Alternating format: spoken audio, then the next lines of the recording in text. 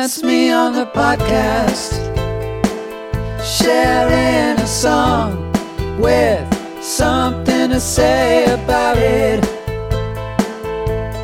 With Thin Lear and Niagara Moon, losing my opinion. Hey, so fellas, I recently watched the David Fincher movie, The Killer. Mm-hmm. Yeah, Fassbender looks like he weighs like, I don't know, 90 pounds. He's cut. I'm not sure why that's necessary for that role, but yeah. Did you watch the movie or you just saw the trailer? I saw the movie, yeah. All right, so those of you who haven't seen the movie, he's an assassin, but it's kind of realistic, a lot of mundanity to it. He's by himself for just long hours at a stretch, playing the waiting game. He's just a weird, callous creep, but what does he do to focus his mind, to kill the time? He listens to one band and one band only, Morrissey's The Smiths. I got a chuckle out of that. It does make me want to attack people when I'm listening to The Smiths. We do have a guest. This fella, well, I mean, for starters, we are lifelong friends. He is also one of the most inventive musicians I've ever met. Formerly of the band Color Book, great band. Go check them out. I believe all their stuff is up on Bandcamp. That probably is the best place to listen to them. Currently of the band Weegee, that just did a session for WFMU.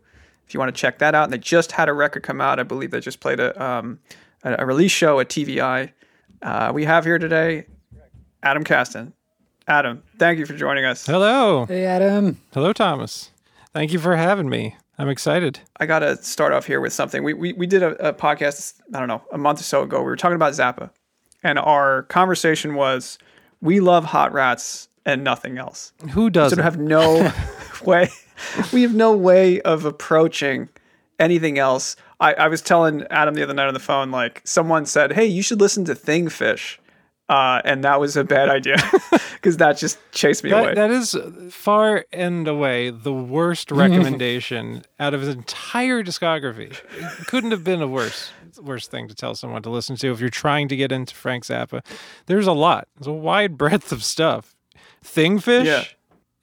It's a fake opera. There are all these songs that are just bizarre, and like if you don't know the context, they could be very off-putting. It scared me. I'll be honest, it scared me. We actually used to call Thomas. This is inside information here. We used to call Adam Zappa back in high school. Did he have the Zappa hair like he does now? He looked a little bit like of a Zappa look, and he also really was into Frank Zappa. And there were not many people in our area who were into Zappa. So not a ton, no. I believe we're talking to the right person today.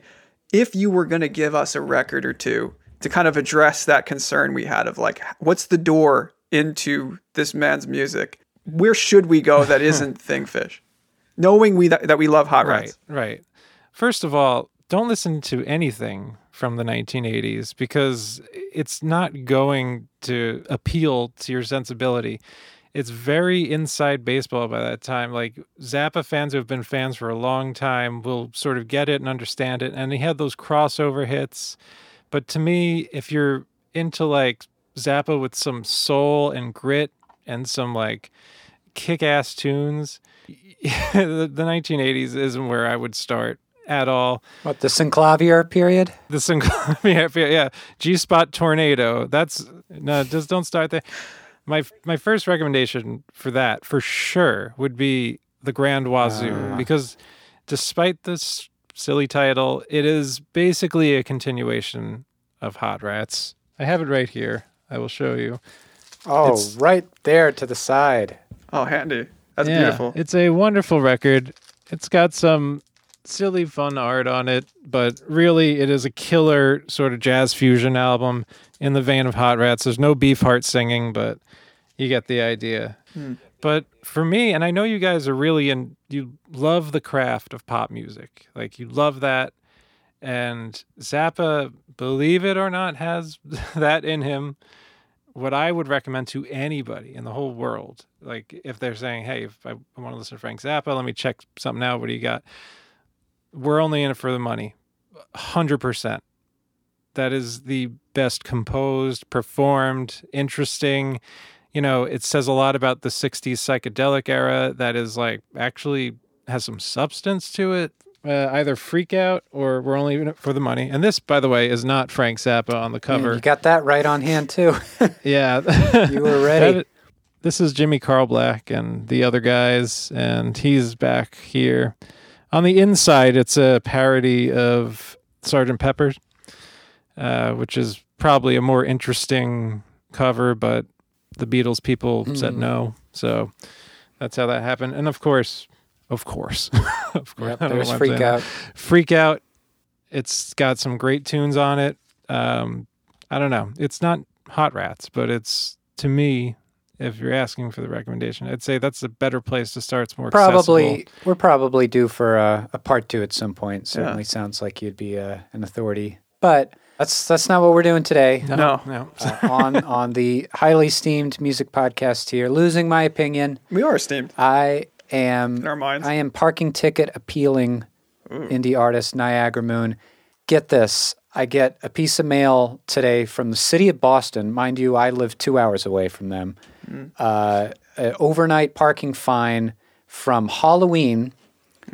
I was not in the city of Boston that night. My car was not in the city of Boston that night. Of course, there's nobody to call or talk about it. I emailed my whatever, but we'll see what happens in 3 to 4 business months when it gets reviewed. They're doing the best they can. Look, folks, I'm Boston loving indie musician. Are you now? Thin Lear, aka Matt Longo, and I've always loved Boston. I've always, everyone that knows me knows that I love.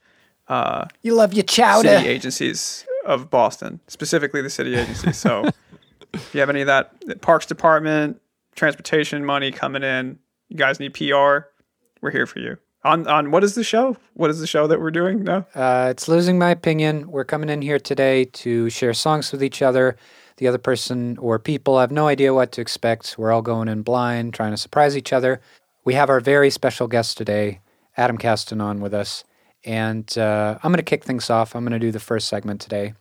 Very excited to share this with y'all. We'll dive right in. Was it holiday themed today or no? It's not holiday themed. I am wearing Hanukkah colors. Got to paint the picture here. But no, it's not holiday themed. We did holiday songs before last year. It's difficult. It's oddly slim pickings. Yeah. Depending on your taste. But I'm talking about something else today that we have sort of touched on in a weird way or kind of wrestled with the concept of previously. Disney songs for Disney movies. Okay. That's the topic du jour. Not feeling hyped, I got to tell you. No. I'm not a Disney fan myself too much. I've seen a fair amount of the movies, but I'm not a Disney adult. If I'm watching one, it's probably with my wife, and we're both only half paying attention. I saw some of them when I was a kid, and that was fun and all. But yeah, I'm not the target demo.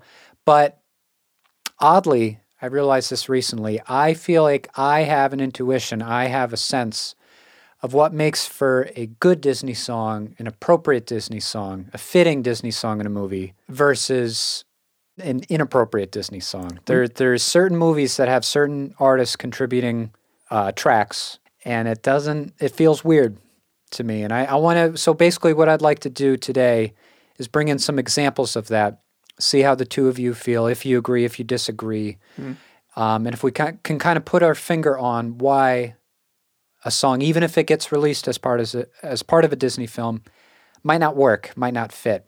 And you say inappropriate, you just mean doesn't work for a cartoon. It's inappropriate. Yeah, it doesn't work for a cartoon. I'm not saying they have curse words in them. Okay.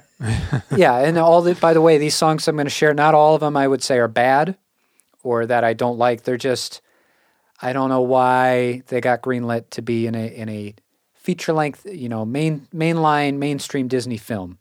It's a weird art, and I know that I brought up Harry Nilsson a bunch of episodes back as a great Disney legend who never was, and I stand by that. I think somebody like Harry Nilsson has the taste, the sensibility, the sound to do a fantastic job on a Disney soundtrack. Other artists, I'm not so sure. You're not bringing in any Randy Newman today, right? No, Randy Newman is perfect. He's a perfect example of a Disney legend. But like it's almost just not fair. There are many people that who have contributed to Disney movies, but how many more of them have you never heard of or anything like that? It's Randy Newman is so top tier when it comes to that kind of a thing. He's a great shining example of what I'm talking about with it. Even if I don't like the music, even if I don't end up liking the songs, because, I don't love a lot of musicals. A lot of Disney movies in general are a little too formulaic, a little too saccharine sweet for me. But I recognize that whoever they hired, whether it was Elton John, Phil Collins, whoever, a lot of artists, they showed up for the assignment, and you can, respect that. With other artists, it gets a little questionable, and I thought it'd just be fun today to see if we can put a magnifying glass up to that a little bit more, see if we can figure out what the do's and don'ts are of being a Disney artist. Yeah, let's do it. I have no idea who that is behind you. It looks like a llama. It's David Spade. It's David Spade. The first movie we're going to look at. Yeah, Adam knows what's up. We're going to talk about The Emperor's New Groove to start out here. Okay, never seen it. But I don't know what you think of it, but I love that movie. It's my favorite Disney movie. Wow. Which fantastic. tells you what I think about Disney movies. Well, you're both coming in hot right out of the gate. I've never seen this movie. It's legitimately funny. I'm outing myself here. It's a buddy comedy that evolves a lot of the Disney tropes, because if you look into the making of it, it was supposed to be an entirely different movie, like an epic drama, just big scale, takes itself seriously kind of film that just did not work. And they just, to save their asses, instead of shelving the project, they made it just like a cheap, short, to the point, buddy comedy, David Spade and John Goodman. Okay. And you got Patrick Warburton in there, and it's oh yeah, Putty. And I was Love his 6, voice. when I saw it, because it came out the perfect time for me. So Emperor's New Groove, that's where we're starting. Sting was initially supposed to do the whole score, or all the songs for the musical that never was, that became The Emperor's New Groove. Yeah, we're getting a thumbs down from Longo. We don't like solo Sting. I feel like that goes without saying. I don't want to hear his fretless bass all over a cartoon. No, thank you. There's never been anything outside the Police that has even remotely interested me, besides the fact that he's into tantric sex. Yep. That and Dune. Words right out of my brain. Yep, that's exactly where I sit on the issue. There's a little bit of a qualifier here. It was the song I'm about to show you was written for a different kind of film, and ultimately it just became relegated to playing over the credits after the movie was over. It's kind of a tonal whiplash sort of effect, I think, because the musical numbers that you do have in the movie are very bright, funny. You got Tom Jones doing his thing in the beginning. Eartha Kitt is a voice actor in the film. Oh, she yeah. plays Yzma, and she gets to do her thing. So it's a lighter, kind of jazzier feel. But then you get Sting coming in for the credit song. This is just for me, I think it's a big turd, but I'd be curious to have the two of you weigh in on it here. The song is called My Funny Friend and Me. I would argue they should have just left this one out too, call the whole thing a loss, but you can see what you think. Never heard that. I'm coming in cold, so you got a good audience with me. It's one of those movies that is just, it has this certain tone that you feel, and you feel good with it throughout the whole thing, and it doesn't let up, and it's sort of succinct. I don't know. It doesn't have that sort of saccharine quality that a lot of other Disney movies have, that sort of make you feel sentimental, in a way that feels very disingenuous. Yes. Is that? That's a good way to put it. Yeah, it can't afford to take itself seriously. It comes very close to Shrek. Yeah. Side note, we should definitely do an episode on the Shrek soundtrack. That's a doozy. Anyway, without further ado, My Funny Friend and Me from The Emperor's New Groove.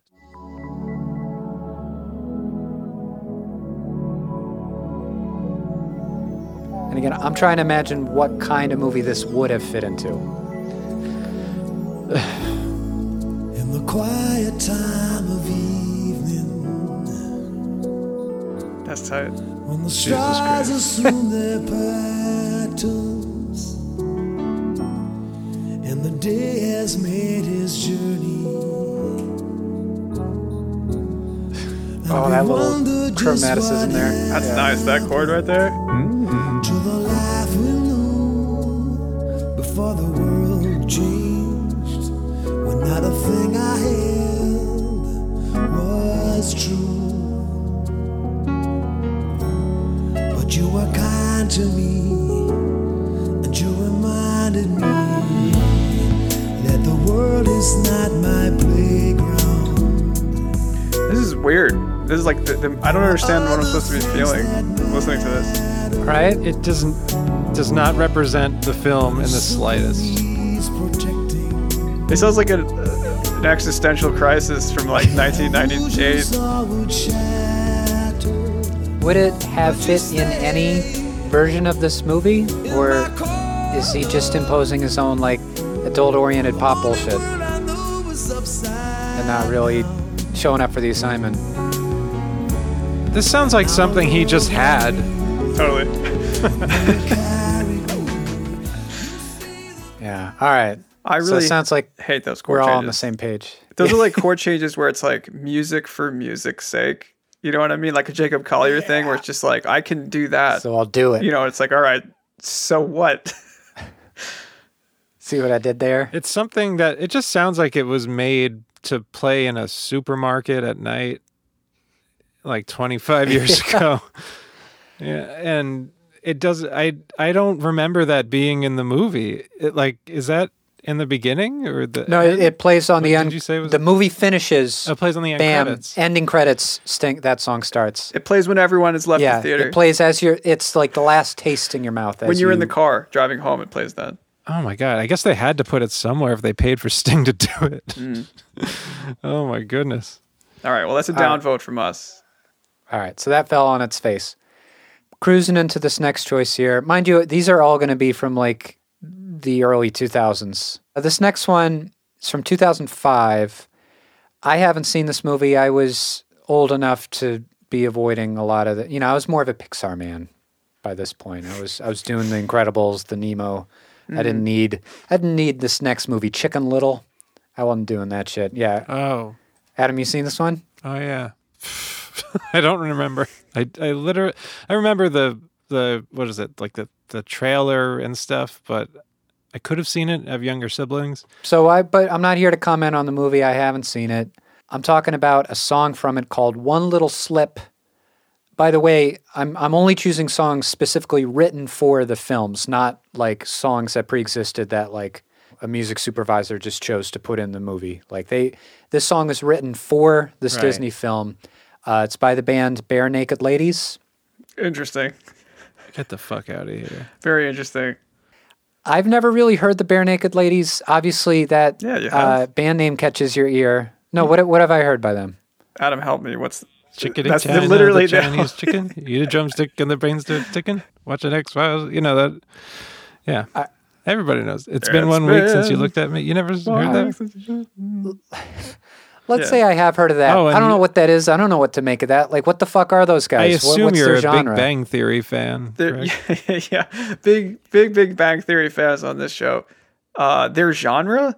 That's a great question. It's what are they? Like, I don't know. I know they're Canadian. That might be about it. Like, I don't know. I don't know. It's like if Weird Al wasn't funny, was writing his own, wasn't funny and was writing his own music exclusively, but worse than that. All right. They kind of fall in with like somewhere in that weird sort of jamish Spin Doctors / Blues Traveler, except they're a little more poppy. I think they started in that sort of scene because I think those bands are Canadian. Yeah, they made a song for Disney. I heard a little bit of this. I'm not here to say that the song is terrible. Again, I don't know enough about the ladies to make statements one way or the other, but I'm going to say it, much like what we just heard, it feels weird to me that this made its way into a Disney major motion picture, but maybe one or both of you will feel differently. Let's do it. I'm curious to see.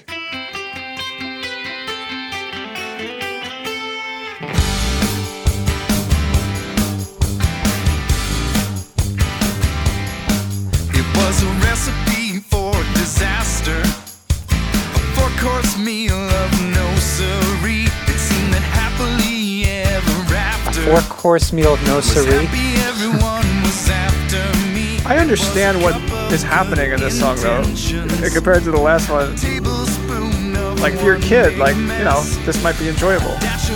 Right, so maybe this does nail the vibe down. Yeah. It has an emotion that it's trying to deliver, certainly.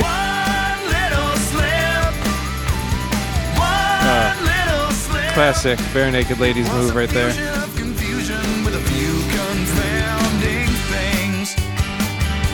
All right, maybe this one's actually pretty fitting. It's upbeat. It's not getting too weird. Yeah, it's fine. It's I don't like it, but you know, it's for children. The last song was not for kids. That was like, I don't know who that was for. Yeah. It's inane and it's hacky and it's the Bare Naked Ladies. And I think that's sort of it tells you what it is. Where they live. Yeah. Yeah. Exactly. But both you would agree it's different if you imagine like Disney song, I mean even modern day Disney song in your heads, it's a little different from what you might think of, right? I think when you say Disney music, I think of Can You Feel the Love Tonight? Something a little bit more saccharine, maybe slower for some reason.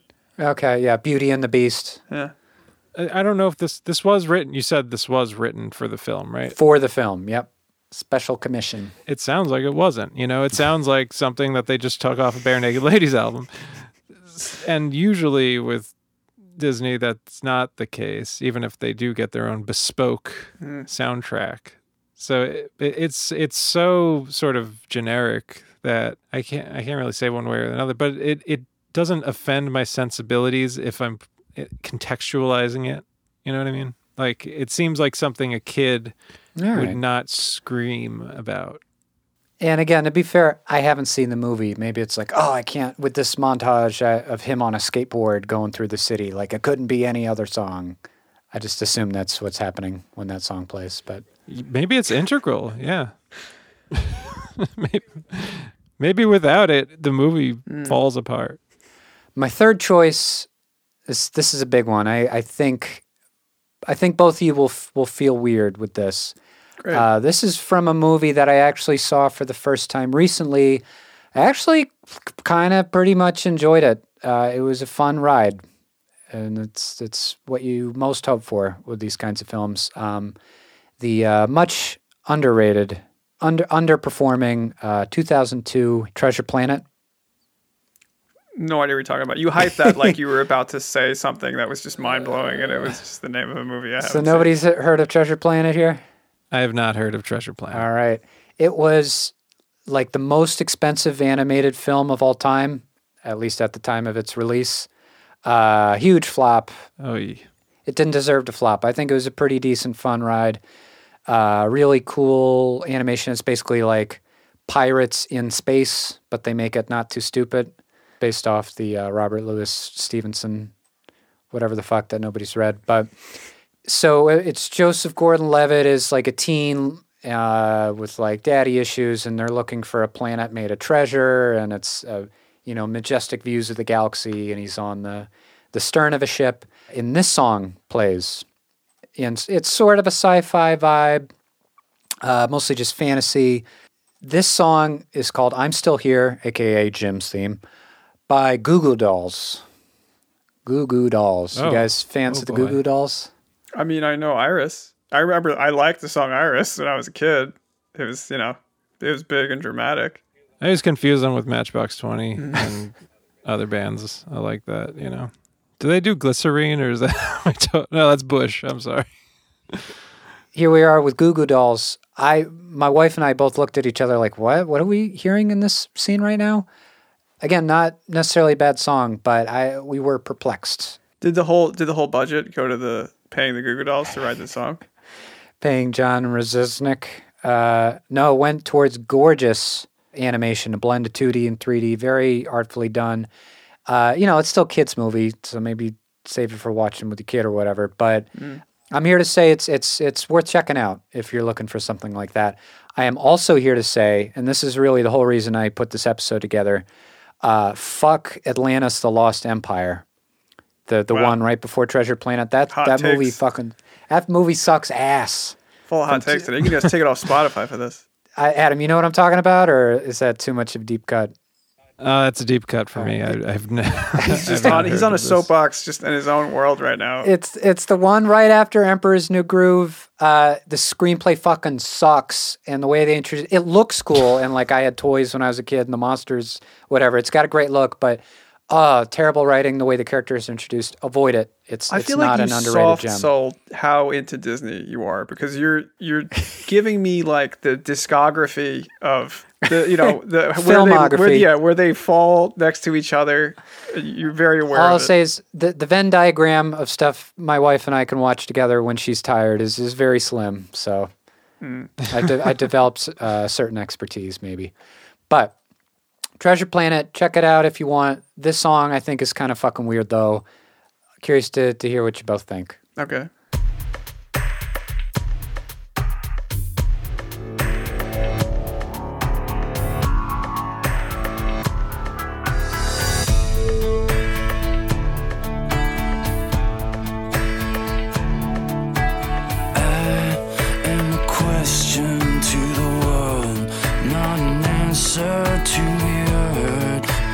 No. Right? Like, what's this doing here? And what do you think you'd ever say? I won't listen anyway. Oh my God. You don't know me, and I'll never be what you want me to be.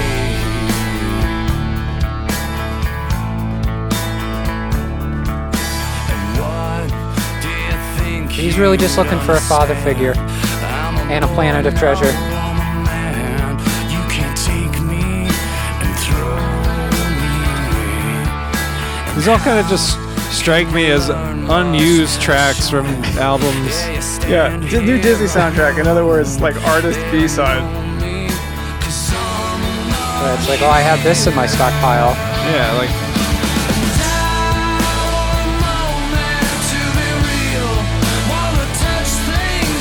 Yeah, I think we could stop listening to this. Okay. So weird. So Sting and John Rosnick from Goo Goo Dolls, where'd they go wrong? What didn't they change to make their shit fit in Disneyland? You can't write an adult contemporary song for children. Like, it just doesn't work. It's just. I guess if you're writing for the adults that are taking the children to the movie, but even then, if you're gonna do that, like it's. I just don't know what the emotion. What emotion were they eliciting, especially with that Sting one? That one was just like. granted, this is supposed to be some kind of science fiction movie. Ish, yeah. Pirates and stuff. It does not convey that with the. Yeah, I'm not thinking space pirates when I hear that. Strange. They're strange. All of these are strange in that they don't seem like these people are giving it their all or even considering what these songs are supposed to be for. I don't know if that's a little extreme, but it that's just how it comes across, like Sure. they weren't given any like they weren't shown the film in any capacity or like like what the fuck is going on? I feel the same way. That's why I picked him for today. All right, so I'm not crazy for the most part here. It sounds like you guys are picking up what I'm putting down. No, you're a huge Disney fan, but you're not crazy. No. No. You seem like you like it a little bit, at least.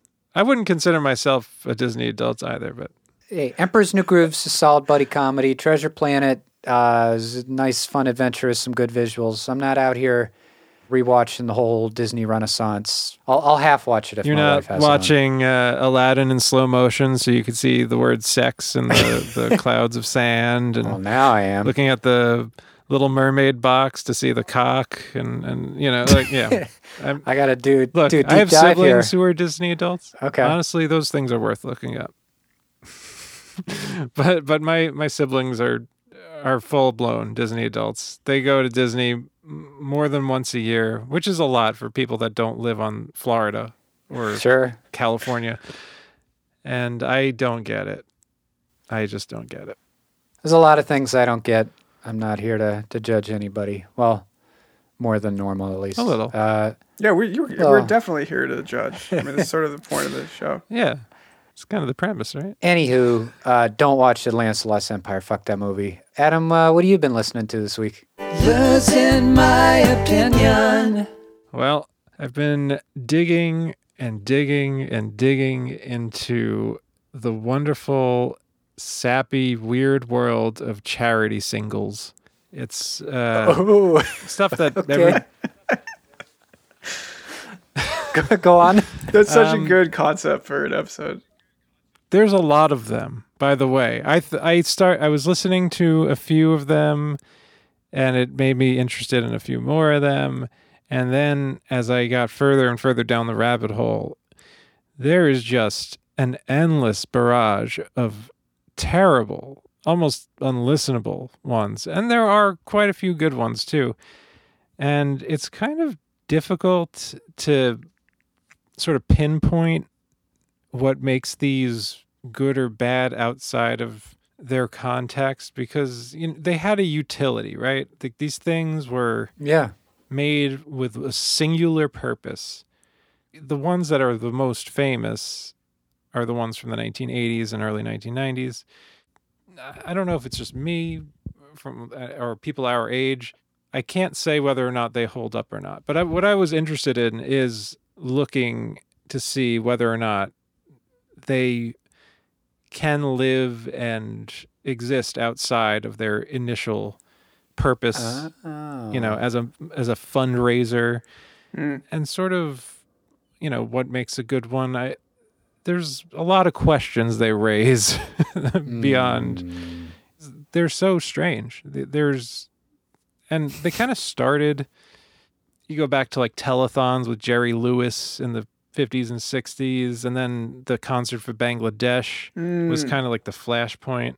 That thing is amazing, right? That's got a lot of cool stuff. It's really Ravi good. Shankar, George Harrison, Bob Dylan, who comes up a lot. I do kind of like the song Bangladesh. Yeah, no. George Harrison wears the fucking coolest suit in that concert. Yes. Oh my God. Looks like $1 million. And Ringo tries, and Bob Dylan shows up, and Leon Russell's there, and Eric Clapton. He's like, stop doing cocaine and not Here flying I enough to show up. Yeah. But yeah, Bangladesh. To warble into a microphone. Jesus Christ. Look, I'm just going to say this right now. I don't get Clapton at all. I don't get any of it. This is a Clapton-free I don't zone. get Cream. This podcast. Oh. Cream's okay. I like Cream. Sorry. I like Cream, but I'm with you on everything else. Yeah.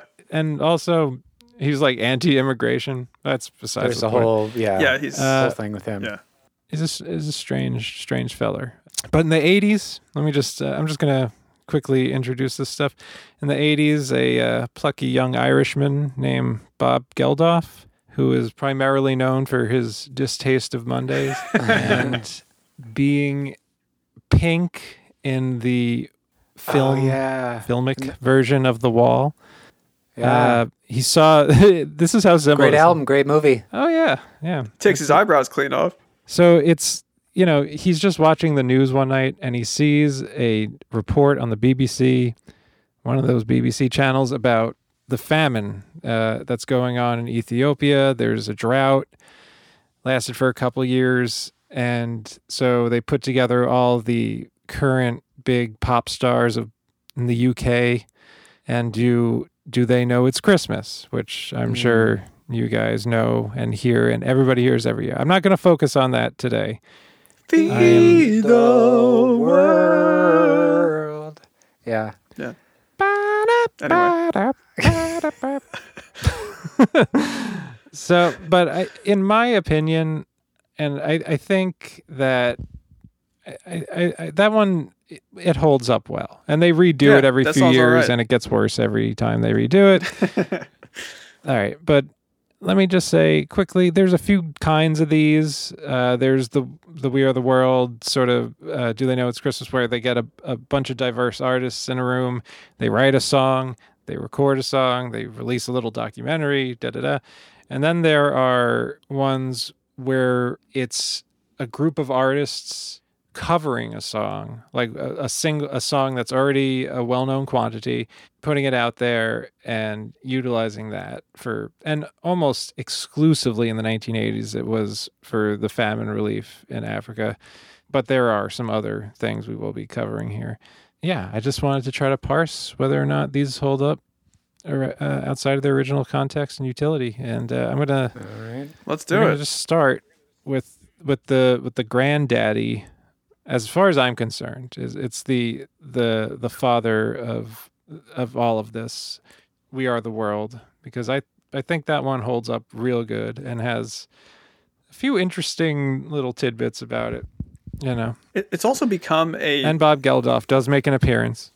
Yes. It's also become the Dylan meme that, keeps coming back on the internet with him looking just so confused. So unhappy to be there. Yeah. Yeah, Bob Dylan looking all shifty. He does look shifty. He is shifty. Bruce Springsteen. Bringing it. Yeah, he really brings Oh, it. they go right up in his face. Yeah, when they're doing the video, it's just like all like chin, jaw. I don't love this song, but I respect that it's this many legends showing up in a room and, trading vote. Like, it has its place. For sure. USA for Africa, We Are the World. Well, you've named the two that I'm aware of, this one and Do They Know It's Christmas. So everything else, I'm looking forward to being a nice surprise today. But yeah, we should get the big boy out of the way here early. Yes, indeed. So this song was written by Lionel Richie and Michael Jackson? Yes, produced by Quincy Jones. Harry Belafonte is the one who kind of got it all together. All right, we ready to rock out here? Let's do it. I don't think anyone's ever said that before this song's played, but yeah, let's do it.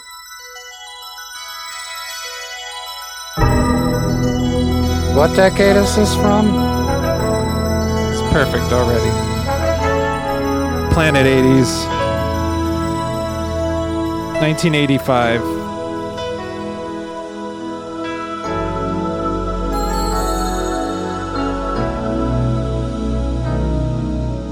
There comes a time when we heed a certain call, when the world must come together as one. There are people dying. Oh, when it's time. It's your boy, Thomas. Polly boy. To life, the greatest gift of all. Oh, here he is. Kenny Rogers. We can't go on pretending day by day that someone somewhere will soon make a change. Billy Joel.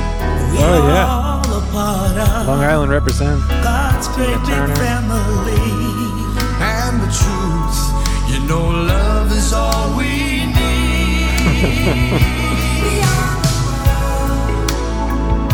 Beyond the children. Look at his socks. Beyond the ones who make a brighter day. His vocal's nice here. There's a choice we're making. We're saving our own lives. It's true, we make a better day. Just you and me. Yeah, well, it's it's smooth. I think that's killer melody. Killer melody and hook.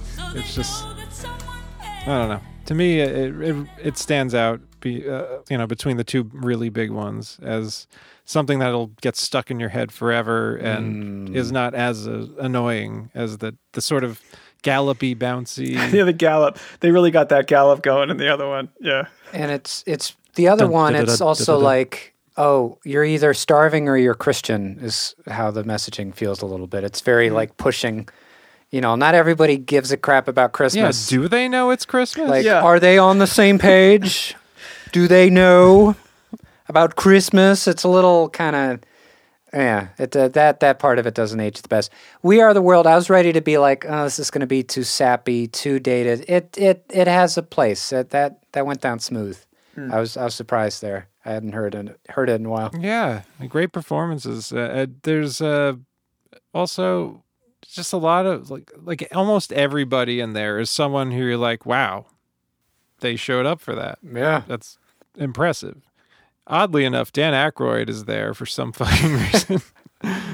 What's he doing? Talking about aliens? I think he just wandered in. It honestly makes no sense. I understand that he was part of the Blues Brothers, but like in terms of like what everybody else is, like huge pop stars in their prime, Yeah.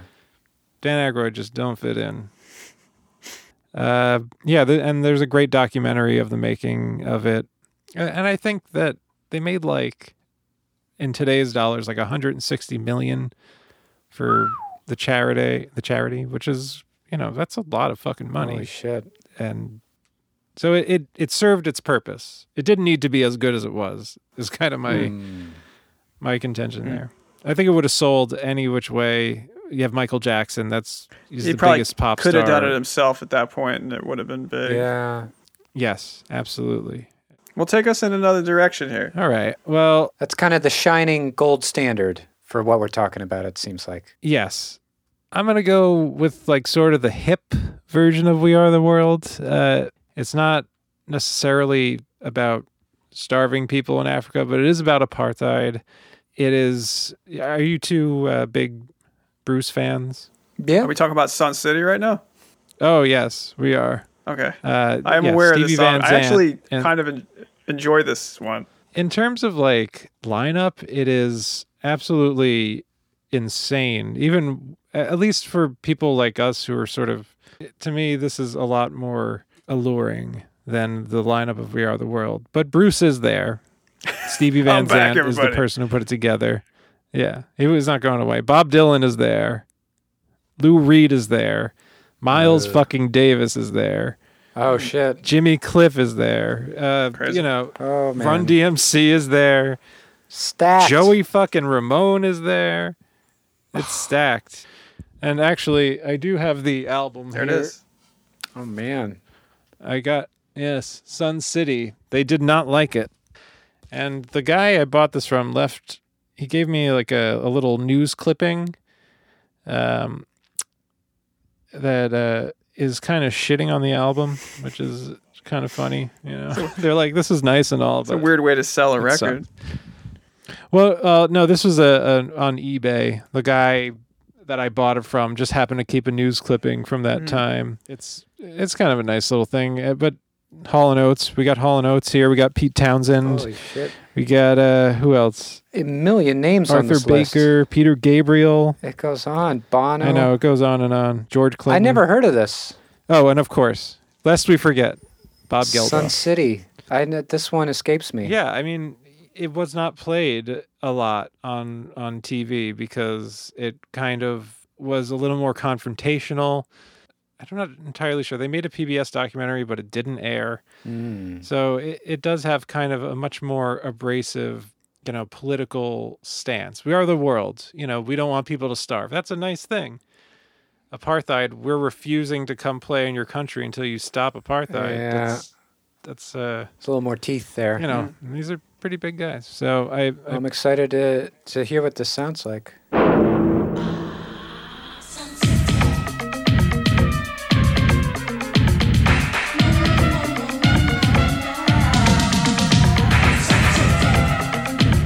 Miles Davis right away. Super 80s right away. Oh, yeah.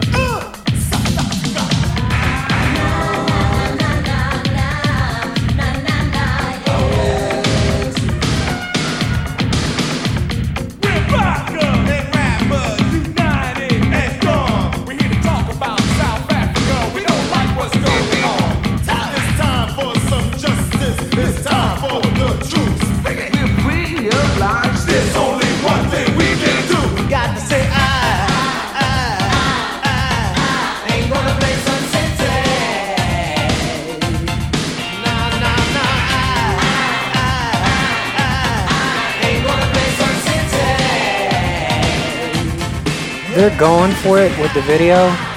This song's kind of a mess so far. Just gonna put that out there. Yeah.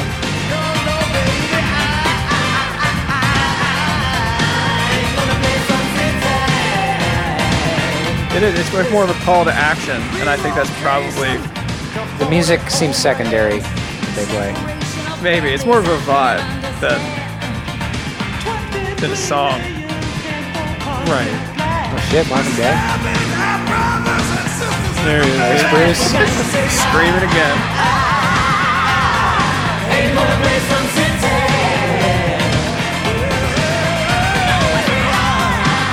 Wow. Yeah. What a relic. I do. I mean, the message of this song is, I think, like we were saying before, it's just so much more potent. It's way more on point. Yeah, and it's confrontational, and yeah, I think this is pretty great. I'm not down with the song, but I like that they did this. It doesn't have as much complexity as We Are the World or like depth in terms of songwriting, you know? It sounds like they pretty much queued up like a drum machine and had all these people come in here, and I mean, it doesn't even sound like they were very concerned with melody at all. Having said that, I do really appreciate this one. It's flamboyant and it's loud and it's in your face, like Matt was saying. It's pointed in a way that was necessary for the message they were trying to get out. But it's kind of thin when it comes to the song writing itself. But that's okay. Not everything not everyone's Michael Jackson. They can't necessarily write those melodies that are timeless and smooth and perfect. But now we're going to get into it is kind of downhill from here, I mean, if you weren't a big fan of Sun City, that's understandable. But I think these following ones are probably going to put you off even more. And that is partially why I'm here. This next one is, all right, think about this. Like in the 80s, metal, satanic panic. Metal is this big thing that parents were really scared of. Don't play the record backwards. It has evil messages. All these guys in leather. It's like people are saying that their kids are killing themselves because they're playing those records backwards. It's fucking insanity. But the metal community decided to come together, I think because they were not well represented in these other songs, Sun City and We Are the World, etc. And they put their own thing called, and this is like total dad rock shit. The band name is Hear N''Aid. Hear N''Aid. And the song is just called Stars. Never heard of this. And it was led by Ronnie James Dio. Are we sure this isn't grandpa rock at this point? Oh, it certainly Going right is. past dad rock. We're getting to that point in history. The name of the song is Stars. I swear to God, this is going to be great for listeners because at some point you just can't tell who's singing. It's supposed to be this thing where one guy sings and then the other guy sings, and but they all kind of just sound exactly the same. And I love a lot of metal. It sounds like it's a single band playing a single song that's just very long. All right. What fun. Yeah, all these songs are like 7 minutes long. There are 6 guitar solos. Oh, hell yeah. Oh, that's what it's all about. God. Well, if you're trying to solve problems, you can't do it with one solo, I feel like I do know what to expect here, but... Let's check it out. Yeah, this looks like bad news here. All right, so this is Stars by Hear N''Aid. I hate that name. All right, here goes nothing.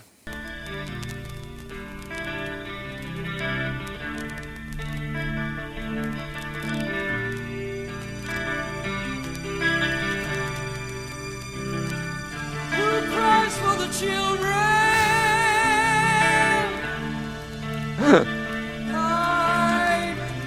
There's Dio.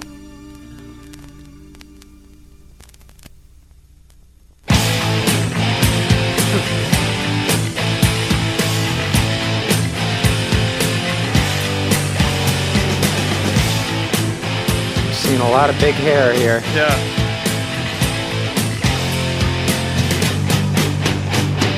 Sometime in the night when you're feeling the cold, take a look at the sky above. Those are faces in the light of the story we're told. They are calling you, calling you. Yeah, we are magic in the night. We are shadow, we are light. We are forever you and I. Yeah, all their voices sound the same. We've heard like from 12 people. Yeah, it kind of seems like the same guy. Just 2 guys screaming at each other with similar voices. We can be strong. We are fire and stone. What's Blue Oyster Cult doing in there? There's a couple weird bits. But singers and songs will never change it alone. We're calling you, calling. I hate this kind of music, and this is pretty good for what you queued us up for. Like they're doing a good job here. See, I could listen to this probably more than the other songs that we've heard, just because it's really fun. It's focused. Yeah.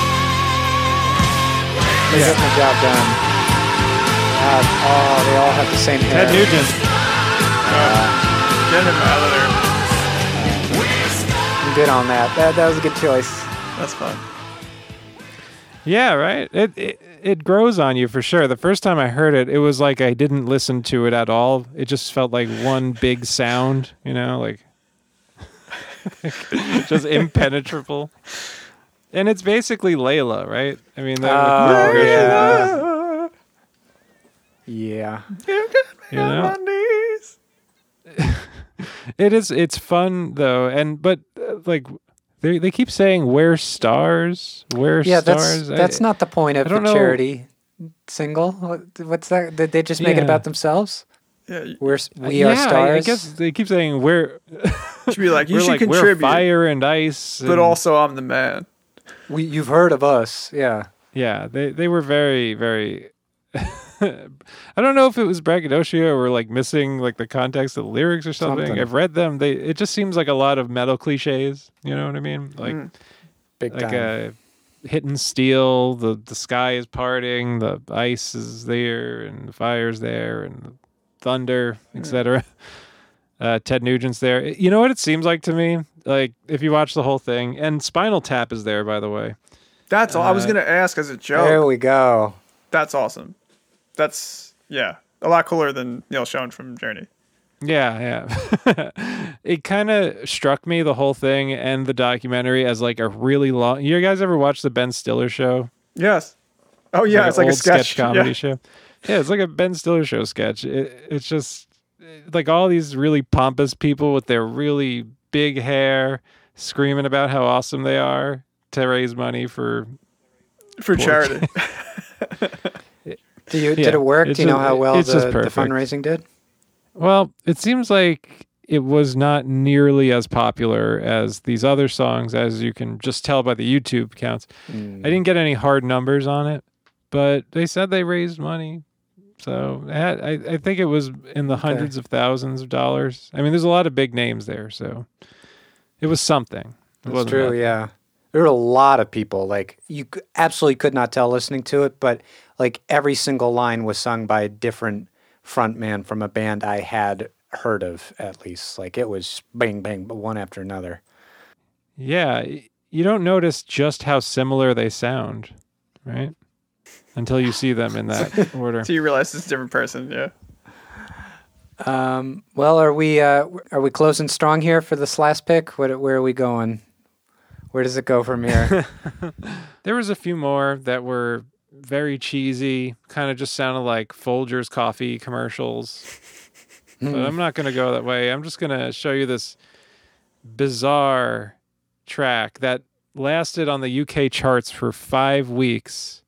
And it is in the vein of metal, because it's the guy from Iron Maiden. Right. And the singer, Bruce Dickinson. And it's his collaboration with Mr. Bean for Comic Relief, crazy. which they do every year. You know, he sounds like he should be on that Stars song. He's not, but he sounds like he should be. And yeah, I'll just let the song speak for itself. It's supposed to be some kind of commentary on the upcoming election. Thatcher was going out, someone's coming in. But I can't make heads or tails of it, so I'm going to let you guys do it. How do you have a musical single with Mr. Bean, the famously silent comedy star? No. He talks. Mr. Bean should not open his mouth. sort Are you of kidding me? Mr. Bean made an exception for this particular Oh, project. fuck. Once in a while, he makes a funny noise. Oh, all right. But Wow. This is a strange land we're wandering into here. I want to be elected. Bruce Dickinson and Mr. Bean. Lordy. All right, we're closing strong. Let's see what this is all This about. is crazy. I can't believe I never heard of this, that it's not like, around.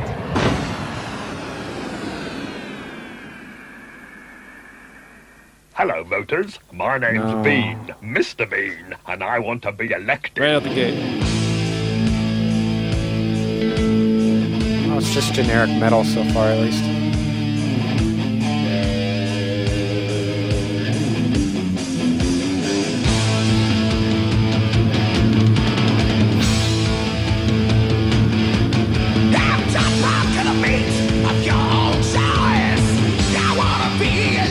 What the fuck is this pairing? Can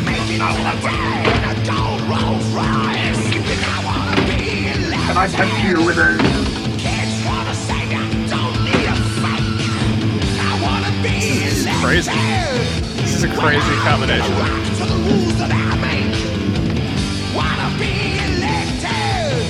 Vote me! If I'm elected, growing a beard blows. will become a criminal offense. This is for charity. What charity? I'm going to make all so mothers confused wear now. vests. That'll teach them. Comic relief.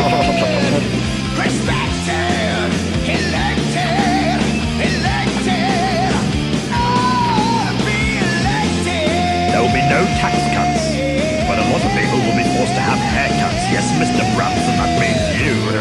Don't be in betweeny. Vote for Mr. Beanie.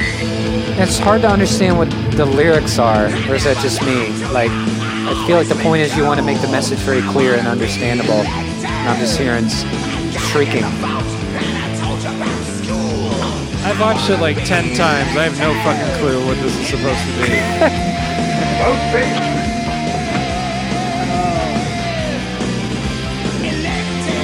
So much bean I'm talking. a nice one in Alright, between wow. jackets. That's nuts. Well, it was a That's one of the crazier things I think we've had on the show. Just I'm disoriented now. yeah, I'm not really sure what to make of it. For the listeners, Mr. Bean is mostly canvassing door to door, people slamming the doors in his face, and we just closed on a clip of him putting a Q-tip in a baby's face. Very strange. So, for charity. For charity. Of course, It's for charity, yeah, folks. Sorry, yeah, that was Wow. It Confounding. was confounding. Yeah, I really don't know what to make of that. It seems like if it's a vehicle for like one person, and then other people join up with that artist, it seems like that is a successful way of doing things. It seems like when there's actually collaboration here, or things are sort of spread evenly, that it can be a disaster. I don't know. That's something I'm taking away from the songs that you brought in. Like We Are the World is like basically Michael Jackson just doing his thing. We talked about Bob Geldof, that song being successful, but that's like his vision. Like when it's one artist driving the thing, it seems to work. But if there's some sort of democracy, it's complicated.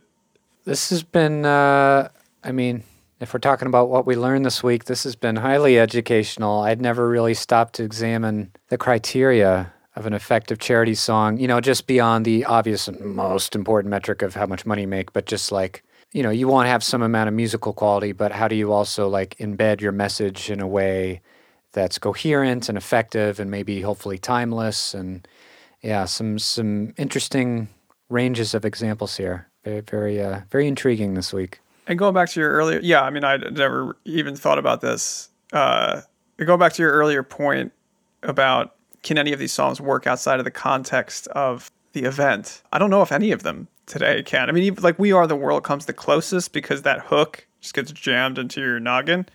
But I think beyond that chorus, I don't think any of this music can live outside of the context of the event. And one of the reasons I like Bangladesh is because I think I could listen to that song and not only associate it with that one experience. Yeah, especially if you hear that as a young person, don't necessarily even, Bangladesh has so much good music on it. Not just the song, Right. The album has so much good music on it. It doesn't hit you over the head with things. It's not so grandiose in terms of ambition and scope. Like the song now I'm Right. talking about. It's not a 7.5 minute, 50 people singing. It probably just comes down to the fact that time and space does not really look kind upon something that is so specific to an era. Yeah. Every time they try to be iterated on, they just seem to lose that whatever momentum they once had, and I don't know, they kind of die off. But they're curios for sure, and for me, that like once they start existing as a genre, then they become sort of interesting again. It's like a cycle. It's like, oh, there's this whole bizarre subculture of songs that all these different people came together and made, and probably don't even consider part of their discography, And I think in that context now, as a niche sort of curio, they exist in a way that can be enjoyed by fucking weirdos. Sure. That's what this podcast is all about. Succinctly put. Except for that Mr. Bean one. Yeah, no, that's going to be enjoyed by no one. Well, as we cruise into the end of this episode here, I'm wondering if I myself have nothing to plug. Do either of you? Anything you want to give a shout out to? The holidays. Just the The holidays holidays. coming up. I'm just excited to get some time with the family and not be working. Hell yeah, brother. You can check out my book on charity singles, which will be coming out in 3 Random months. House. Yeah. No, thank you guys so much for having me on. This is a blast. Yeah, man. I learned a lot today about obscure Disney tracks that I wasn't aware of. More than we wanted. And I'm sorry to inflict this music on you. It's been an I know you say you appreciate it's it, been but an it's a arduous lot. episode, I'll say. This has not been an easy listening experience. Sometimes we get a segment where one person's like, oh, here's just the enjoyable stuff, and we get another person who's kind of the heavy. Today we had 2 bad cops, essentially. Oh, man. Well, hopefully that didn't scare the listener off from wanting to listen to further future episodes, which, of course, go ahead and subscribe on your platform of choice to make sure you catch every next installment. That said, Matt and I are taking the next couple of weeks off for the holidays. Woo! We're going to be back January 10th. But in the meantime, if you want to follow Losing My Opinion on social media, you got at Losing My Opinion on Instagram, TikTok, And or X. X. So sexy. It is, yeah. That's what I think of when I think of Twitter. And, I Goo Goo Dolls, maybe missed the mark a little bit with their Disney soundtrack contribution. And I could be wrong now, but I don't think so. Are you going to put a bunch of synth behind that? Nope. I'm going to go to bed. Sounds good. I'll say so long, suckers, and we won't see you next week. We'll see you in a few weeks. See you in the new year. Have a great holiday experience. We love you.